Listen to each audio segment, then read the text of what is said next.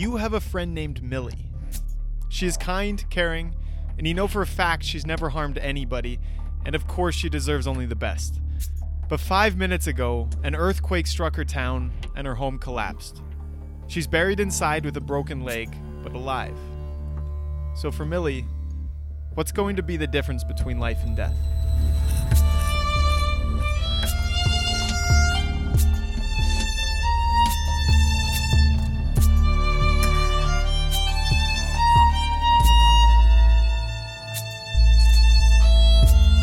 Welcome to the Impactivism Podcast, where we explore how each of us, as individuals, can get better at doing good. I'm your host, Logan Sullivan, and this is episode number 2.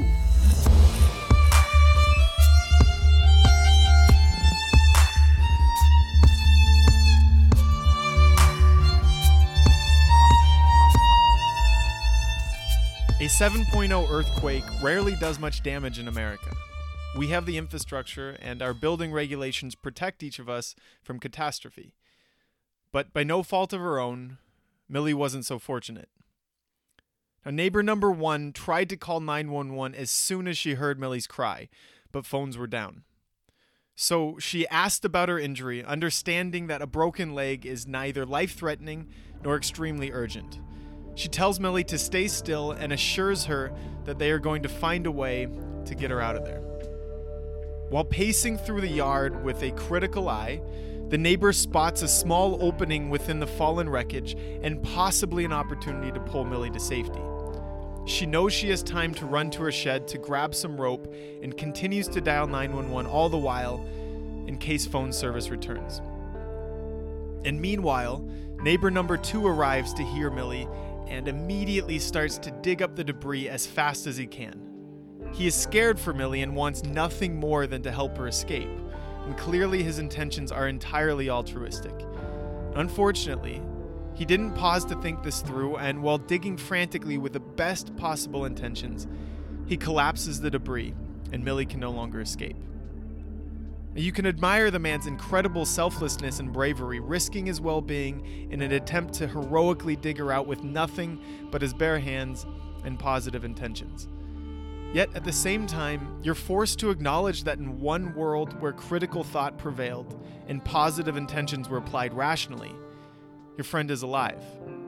And in another world with an abundance of good intentions but less analysis, she may not be. Unfortunately, the difference between rationally applied good intentions and irrationally or irrationally applied good intentions, it often is the difference between life and death. It rarely plays out this straightforwardly, and it's almost never this close to home, but simply because the consequences sit behind some level of abstraction or are far enough out of sight to remain out of mind, this does not make them any less real. All over the world, every day, right now, crises are happening. A 7.0 earthquake struck Haiti back in 2010, and 220,000 people died. And at this moment, over 60 million people are currently displaced after fleeing their homes due to violence, persecution, or natural disaster. More than ever in the history of humankind.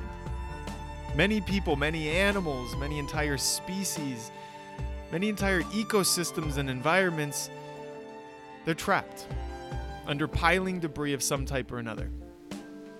And if you're listening to this podcast, you're likely one of a small portion of human beings who happened to be born into a home that had no chance of collapsing from a 7.0 earthquake, into a home you'll never have to flee, into a life in which you are incredibly well positioned on a global scale to help other humans and non-human animals escape the arbitrary circumstances that happen to collapse atop them. And if you're still listening, you likely aspire to do just that, to help find a route towards safety free of falling debris where they can tend to their injuries with care and eventually heal. So, if your friend were actually in danger, you'd hope that neighbor number 1 arrives, not neighbor number 2. And imagine for a moment that you were trapped yourself. Would you want the well-intentioned but uncritical neighbor to arrive, or the strategic, thoughtful, analytical, pragmatic, rational neighbor to intervene? So I I have to ask two questions. Wouldn't you also want the exact same thing for anyone else in the world trapped beneath an unjust circumstance that arbitrarily fell atop them? The type of intervention guided by reason and aimed not at the act of doing good, but at achieving positive outcomes. And if so, when trying to do good yourself, wouldn't it just seem best to do everything that you can to aim rationally at positive outcomes? Much the same.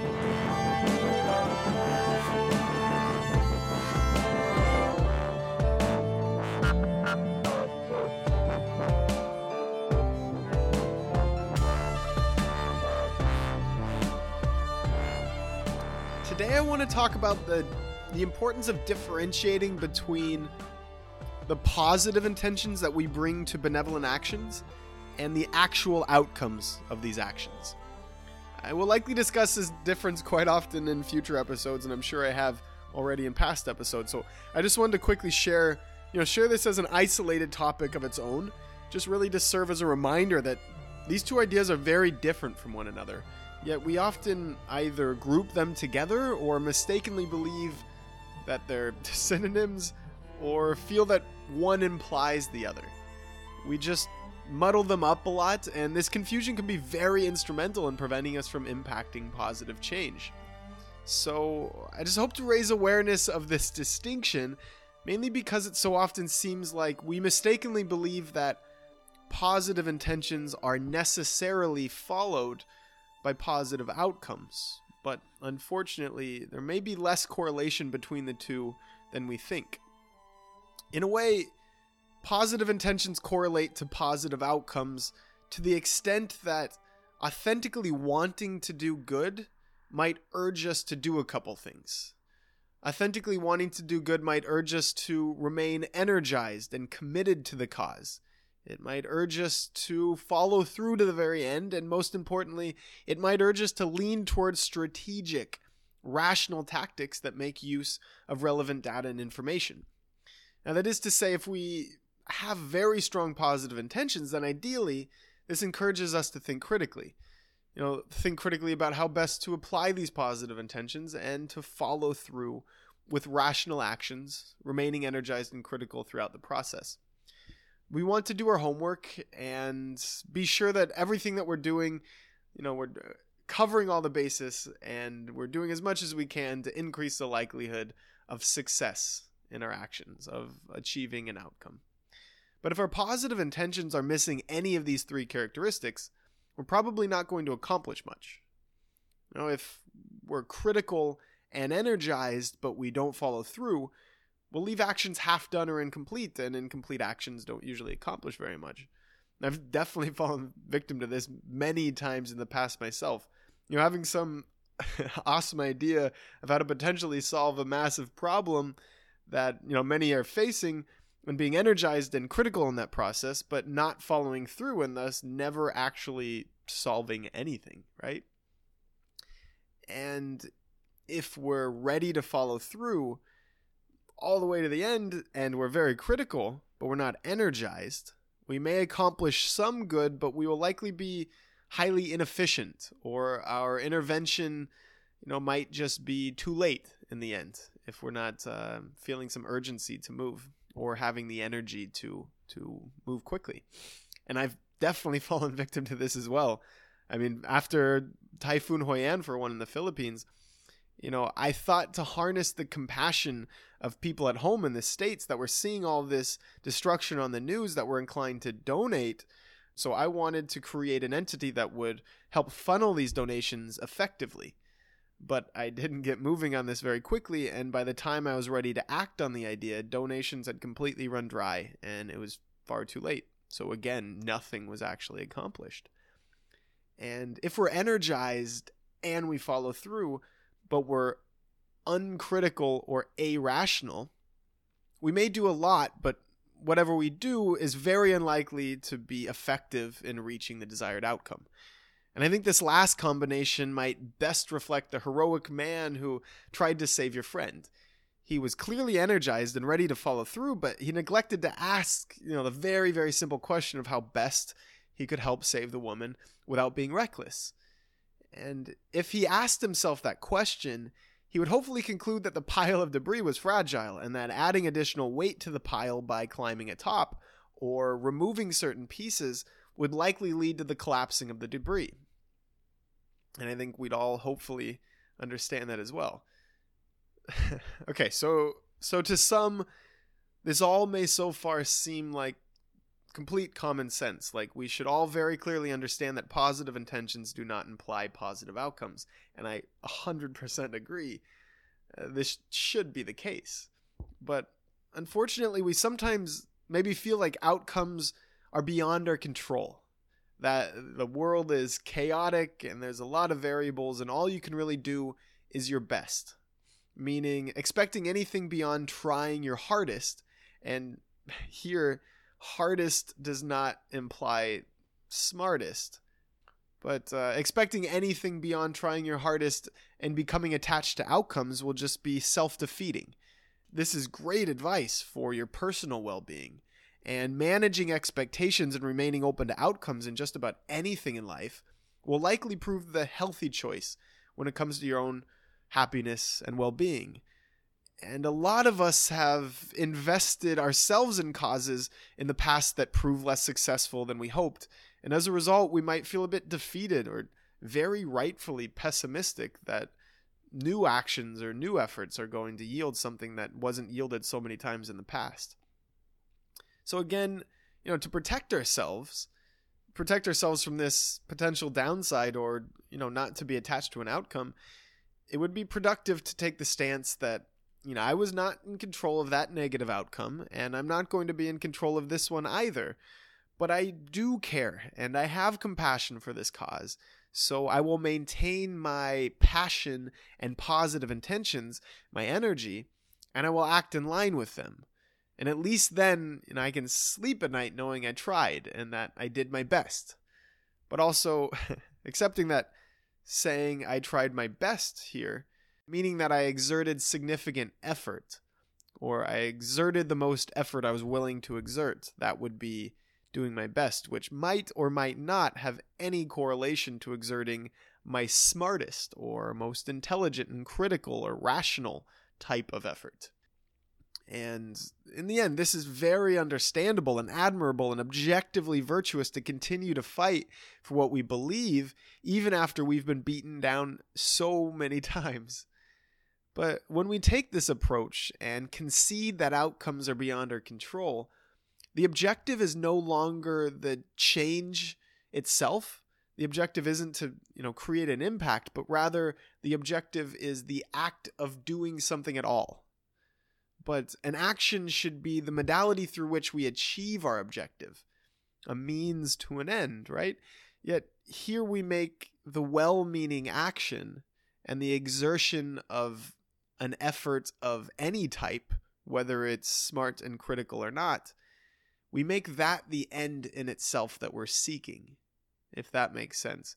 So in other words, we're not trying necessarily to change something in the world. We're trying to try, right? We're trying to come to a point where we can say to ourselves that we exerted effort and we don't add a quality to that effort related to how intelligent or wise or practical or pragmatic or effective that actually is. And I think that, in the absence of information, when we truly are acting blindly, this approach could potentially be a positive one, because throwing a dart in the dark has more than a 0% chance of hitting the bullseye, right? But it also has more than a 0% chance of hitting your friend's eye. So acting blindly is rarely a good idea. And of course, I think we all know this, and there is really no such thing as acting completely blindly anymore. There's just far too much information available on any topic, and information is too readily available or accessible to us. And there is a great deal of uncertainty when it comes to foreseeing the results of pretty much anything that we do in life. And when trying to do some good in 1987, that was just the reality you dealt with. You could read the newspaper, or go down to the library and do some research, but your resources for critical analysis were sparse, so you could only expect to critically analyze so much before you had to take an action and make a slightly educated guess as to what would be the most effective way about achieving an impact. But luckily, it's 2017, and if you're listening to this podcast, you have access to the internet, and on the internet, you can sift through the misinformation and find reliable evidence and resources to help guide you in choosing effective actions, those that achieve the results you hope for.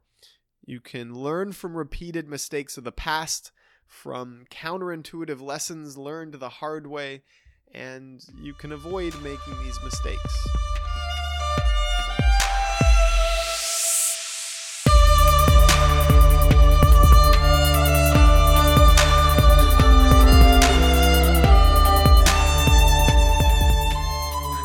One persisting problem that seems to be relatively unique to our benevolent actions is that they usually lack the valuable asset of negative feedback. Negative feedback when our actions were ineffective or unsuccessful. No mechanism usually is in place to alert you when you've donated to an ineffective nonprofit, or you volunteered your time very inefficiently, or when you expended lots of mental energy avoiding a product that isn't actually harmful, or maybe you spent a lot of extra money on a product that isn't much more ethical than the alternative. And there seems to be a cycle here. We do not see the negative impact, and we do not seek the negative impact. So which one is more dominant? Is the negative impact unavailable to see because there will not be a demand for it? Or is there no demand because we've just become so accustomed to it not being available, and as a result just don't really want to see it? Of course, negative feedback is uncomfortable, and it's inconvenient, and it dispositions us. And we, of course, get it in so many areas of our life, some of us more than others. I get it quite often. And when we buy the wrong stock, we lose money. When we take the wrong job, we realize it's unfulfilling. Or probably more often, we try to pretend that we don't realize it's unfulfilling, but that's a different topic. And when we try a new hobby that we don't enjoy, we're bored. When we eat poorly, we're low energy or we gain weight. And that list goes on and on. Everything we do in our daily lives, it seems, tends to offer us negative feedback, except for a lot of the areas in which we, expend our positive intentions. And these are all investments that we make, right? Stocks are investments in financial returns. Jobs are hopefully investments in fulfillment, but, sometimes just investments in paychecks, I guess. Hobbies are investments in joy, and food is an investment in health and energy. And benevolent actions are investments too, though we don't seem to really view them this way. They are investments in impact, in change, in investments in positive shifts in circumstances that target, particular beneficiaries that can use those positive shifts. Whether that target is your friend you did a favor for, your neighbor you hope to save from the collapsed building, a marginalized or exploited demographic you believe deserves justice, a non-human animal you hope to save from torture, an ecosystem you hope to protect from human recklessness and greed. And instead of regarding our benevolent actions and the good intentions behind them as investments, we often see them as goals in themselves.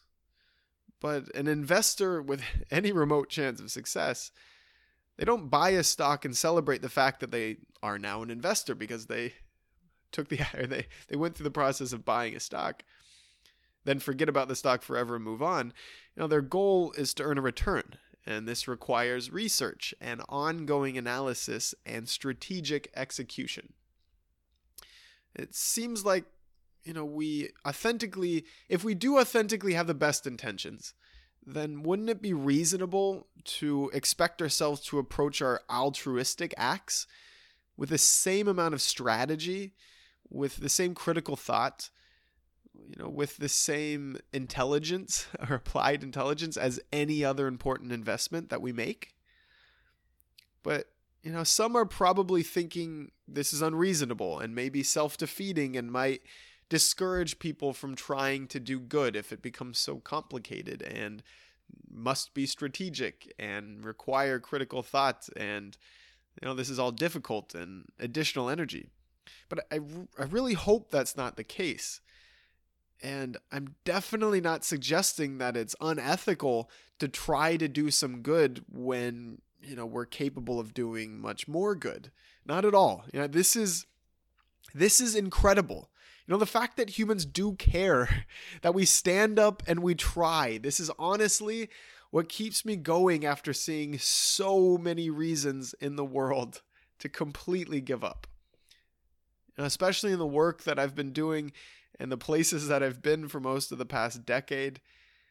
So many problems that have persisted for so long, so many living beings suffering and feeling like it's just completely impossible. Like there really isn't much hope at all. And I'd be ready to give up, but then I see people with passion. I see people frustrated, and I see their animated empathy come to life. I see people stand up and yell, and I see people protest and write music and poetry and share their passion with others through their art form or through social media, through blogs and articles and books and podcasts. I see people come together. I see people march, and I hear their voices, and I see their radiating positive intentions. And this is when I know that there is hope. Now, this is when I am absolutely certain that we possess far more than enough compassion and love to change the fucking world. And God, if I didn't see this, if I wasn't reminded of this so often by so many beautiful people with so much energy and passion and love and wanting so badly to do something, so badly to change something, God, I would have given up so long ago. Thank God for that. Without that, I don't know where I'd be. Yet this passion and this energy and animation, this is the fuel, right? This is the charged batteries, the gasoline, the energy. And I hold it. I'm rejuvenated and recharged, and my tank is refilled by seeing all of this. Both seeing the energy of others, but also feeling my compassion and my empathy inside for, understanding inconvenient realities in the world and wanting to do something about it. And we just have such an overwhelming abundance of this precious, precious resource, this fuel, right? But when someone is hungry and we're trying to grow crops to feed them, the mere possession of fuel and agricultural machinery, possessing this, having this, that won't cultivate the soil or irrigate the land or harvest the crop or deliver the food where it needs to go to those who need it most, right? And spraying that fuel on a system that left these people hungry, spraying it on the other political party or the corporation or the ignorant, out group, the people that, did something wrong and they must have done it on purpose, spraying the fuel on them or, pouring the fuel on the field. This is even worse than leaving it in the barn or, putting a match to it and just blowing it up, in one massive demonstration. But if we use these positive intentions, this compassion, this love, and this empathy that we have so much of inside, if we see it as fuel that can power our most effective and efficient tools, then there is no limit to what we can achieve, both collectively and individually. And that sounds cliche, but really there isn't. It's incredible. Our potential there is absolutely, without fucking question, infinite.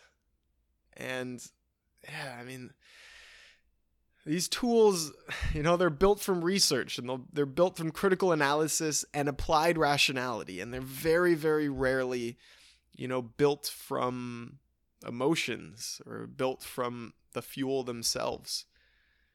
I think many of these tools exist. They're available now. They are the frameworks for understanding issues and frameworks for addressing issues. They are the data and the research confirming, with relative certainty that one action is more impactful than another. And, that tool is available to look up. They are to read about in a book or an article or a research paper if we really, really want to do the research. They are the technologies that we possess, our smartphone and the internet and the outreach that we have. They are the platforms that allow us to reach the entire rest of the world. And there's so many more. And definitely this podcast is certainly dedicated to exploring as many of these tools as I can find, and as many, tools as you guys can share with me, so I can look them up a little bit more, do some research, and find the best person in the world to come and teach me and teach everyone else, teach all of you about, that particular tool. So definitely on that note, share comments, tell me what tools exist, write me Facebook posts, write comments in the podcast, and I'll look into all of them. Again, this is my learning platform too, so teach me, show me, guide me. And I think other tools, they exist as potential, right? They're the future ideas yet to be actualized that might exist in one of your heads or many of your heads right now in the abstract, but are being developed and being formulated, and the structure is gaining some support from more information, more data, more understanding, all these results of curiosity, heeded, right? I think they're future ideas. They're the discoveries and the innovations too, the inventions, and they're ready to be built and shared for free with others, right? So again, I think we already possess infinitely more fuel and compassion than it would ever take to change any circumstance if we identify and employ the right tools. I know that sounds like, even talking about it right now, it kind of lowers my energy level. I feel, I don't know, definitely less energized when I have to talk about such pragmatic things, and it does take away a little bit. But then I step back for a moment and I think about how incredible it actually is to impact something, not just think about impact something, or not just try to impact something. So to know that by utilizing these tools, this pragmatic approaches, it can really make that difference. It feels good too, and then that can energize me in a very different way, I guess. So I might have gotten a bit off topic there, a little carried away. But I guess, one starting point for all of this is to commit to shifting our outlooks on our benevolent actions, to make sure that the positive intentions are always alive, that they're there and intensified and they maintain themselves, but that positive impact remains the objective.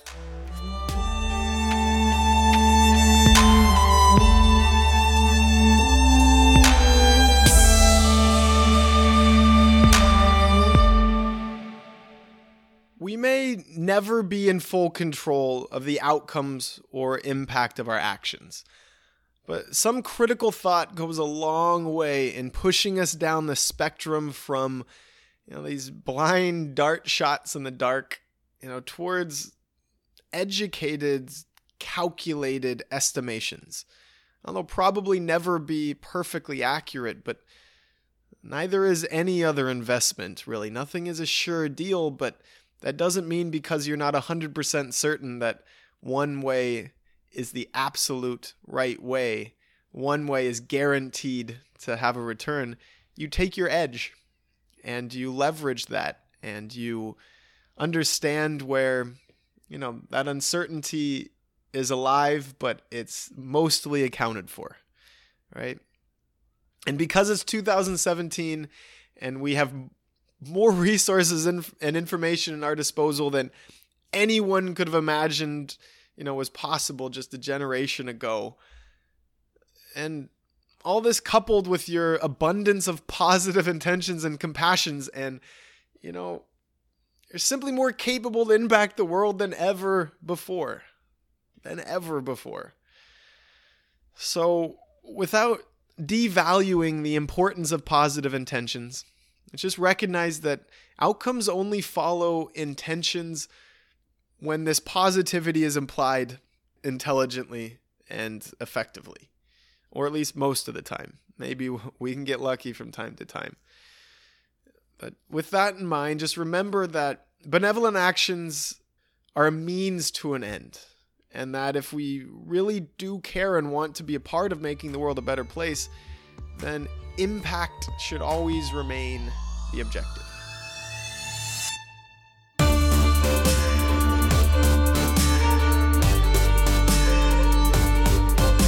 right, thank you so much for getting this far in the episode and hearing out these ideas. If you have any ideas of your own to share on this particular topic, you can definitely leave a comment on Facebook or via Twitter @Impactivism. And if you liked this episode, please consider subscribing on iTunes, or you can find us also on SoundCloud and subscribe there. And if you really liked the episode, leaving a review on iTunes really goes a long way to give some visibility to the podcast and just to help in general spread these ideas a little bit further. And if you've never left a review before, you can find details on how to go about doing that on logansullivan.com, which also has all the links and a page dedicated to the podcast with all the episodes posted as well. So I really, really appreciate your support in all of this. I'm looking forward to reading your messages and to having some conversations. And one more note, if you have any recommendations of guests that I could bring onto the podcast to interview and have a conversation, or if you're interested in joining the podcast to have a conversation as well, definitely look me up on Facebook and send me a message, and we can see what we can do. And a big thank you to Hannah, the violinist, who has given me permission to use her beautiful, beautiful music throughout the podcast. She is one of my very favorite musicians, so if you liked any of the music in this episode, definitely check her out. All of her details are in the show notes at logansullivan.com. So that's all. Thanks again, you awesome, awesome people, and I'll be back with much more every Monday and every Wednesday.